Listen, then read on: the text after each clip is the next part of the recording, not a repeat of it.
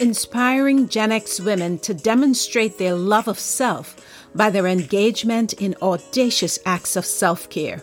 This is the Mama's Motivational Messages podcast with Dr. Peggy Kirkland.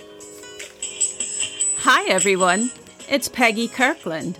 And my question to you today is, are you suffering from honor roll hangover? Well, what does that even mean? So I read an article recently, and that made me think of myself and many women I know. And I have to say, we do suffer from honor roll hangover. Keep listening, and I'll explain what honor roll hangover is, how to tell if you're suffering from it, and 5 ways to get it under control. By the way, bless your heart if you're exempt from this group, because being a member isn't easy. So the author of this article, which is linked in the show notes, is a psychology expert and executive coach. And she defines honor roll hangover as a rigid belief system about what it takes to achieve confidence and success. She says it's the psychological baggage we pick up in school and carry with us through our lives. Let me break it down for you. You know the student who followed the rules, completed her projects on time, earned straight A's, was respectful of teachers and classmates, and earned her way to the honor roll? And then she went on to get accepted to a top university, where she was again on the college's honor roll, known as the Dean's List, as you know, and graduates with honors, once again proving that she was good enough and getting rewarded for it.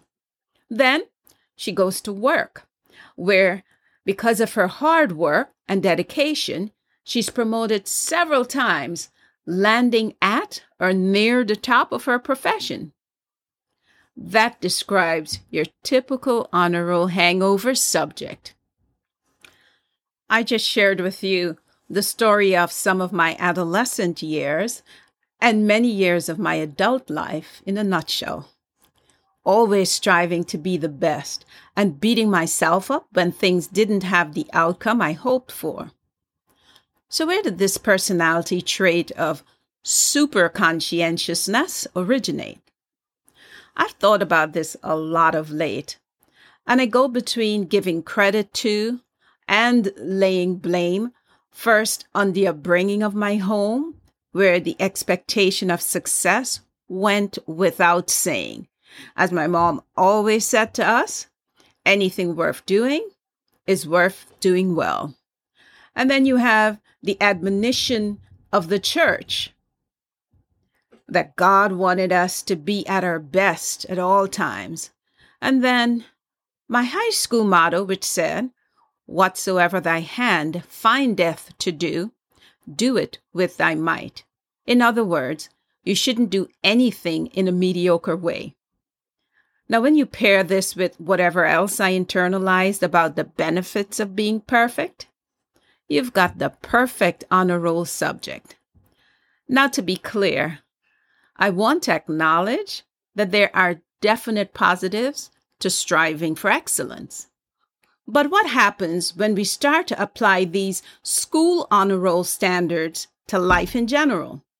Could there also be a downside? That's the question I wanted to take a look at today. So back to the article, in which the author describes a client, Lisa, who was a product manager, but who had difficulty making any decisions on her own. In fact, Lisa admitted to being a perfectionist and being scared of making the wrong decision because she was afraid to fail. The sad reality is that many of us are Lisas. And even though I now refer to myself as a reformed perfectionist, I can honestly say I've lived Lisa's life. I've pulled all-nighters to get school projects done, and then all-nighters with projects for the kids, and then all-nighters to get projects done on the job. I don't know if any of this sounds familiar to you. But here's some ways that you can tell if you're suffering from honor roll hangover. Do you find yourself setting out to do everything perfectly so that you can receive approval from your peers, your boss, your clients, your family?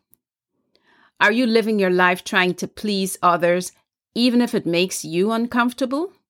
Do you constantly feel yourself in a state of internal stress and panic about not meeting the expectation of others?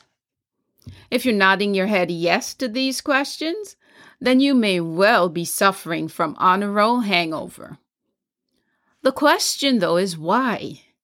Why does this happen to people? The truth is that there are many reasons why people internalize these feelings of inadequacy that limits their ability to be their best selves. Psychology experts say this is because some people internalize the message that they're not good enough from their families, where errors from the past were blown out of proportion by authority figures like parents or school leaders. Whatever the origin, the outcome is the same. You end up feeling like you're never good enough.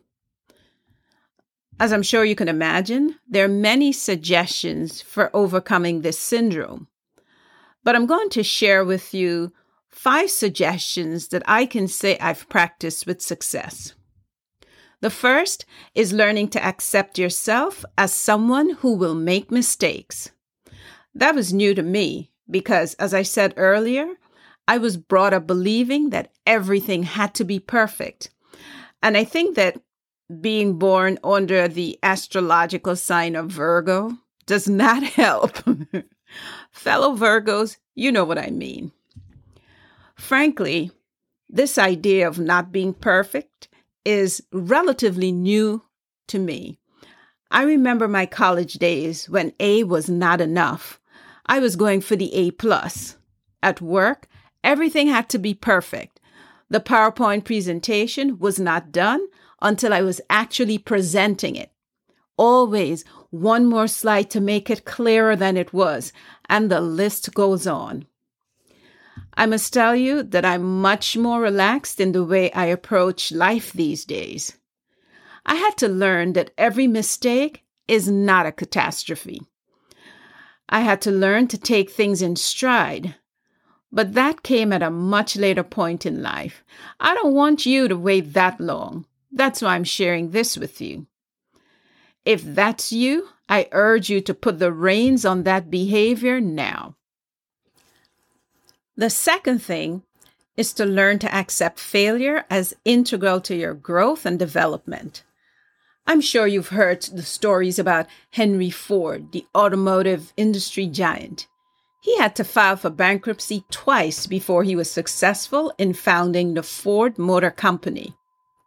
Thomas Edison had 1,000 unsuccessful tries before he finally invented the light bulb.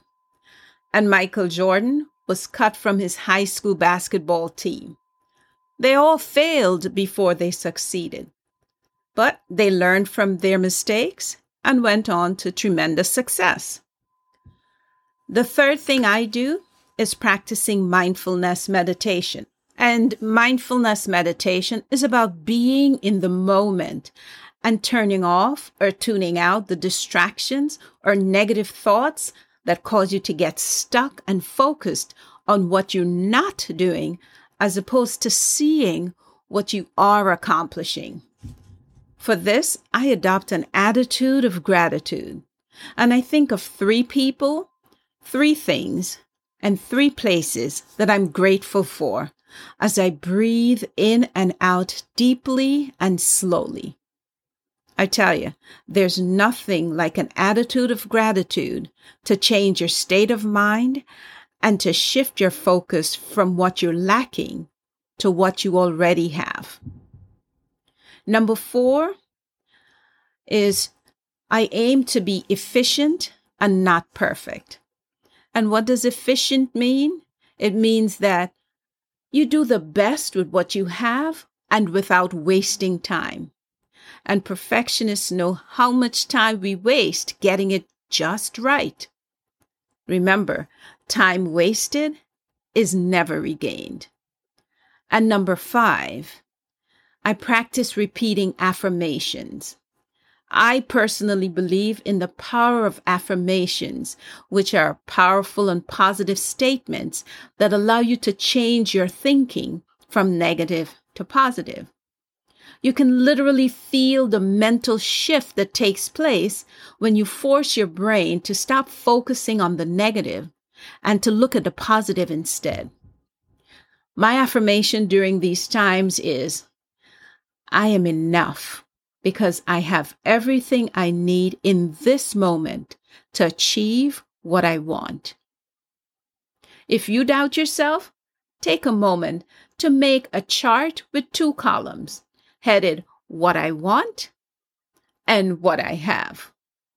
Complete this chart without thinking too hard and see if in that moment you have what you want, either physically or in your thoughts, to get what you want done.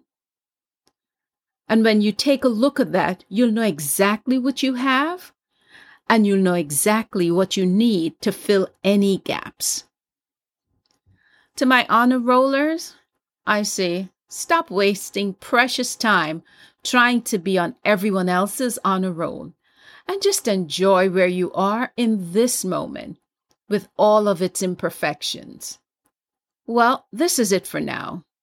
I appreciate you taking the time to listen to what honor roll hangover is, how to tell if you're suffering from it, and 5 ways to get it under control. And by the way, if you loved this episode, why not leave a review on Apple Podcast or follow me on Spotify or wherever you listen to podcasts?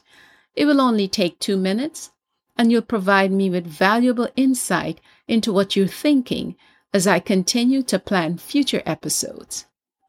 Until next time, I'm sending you much light and a whole lot of love.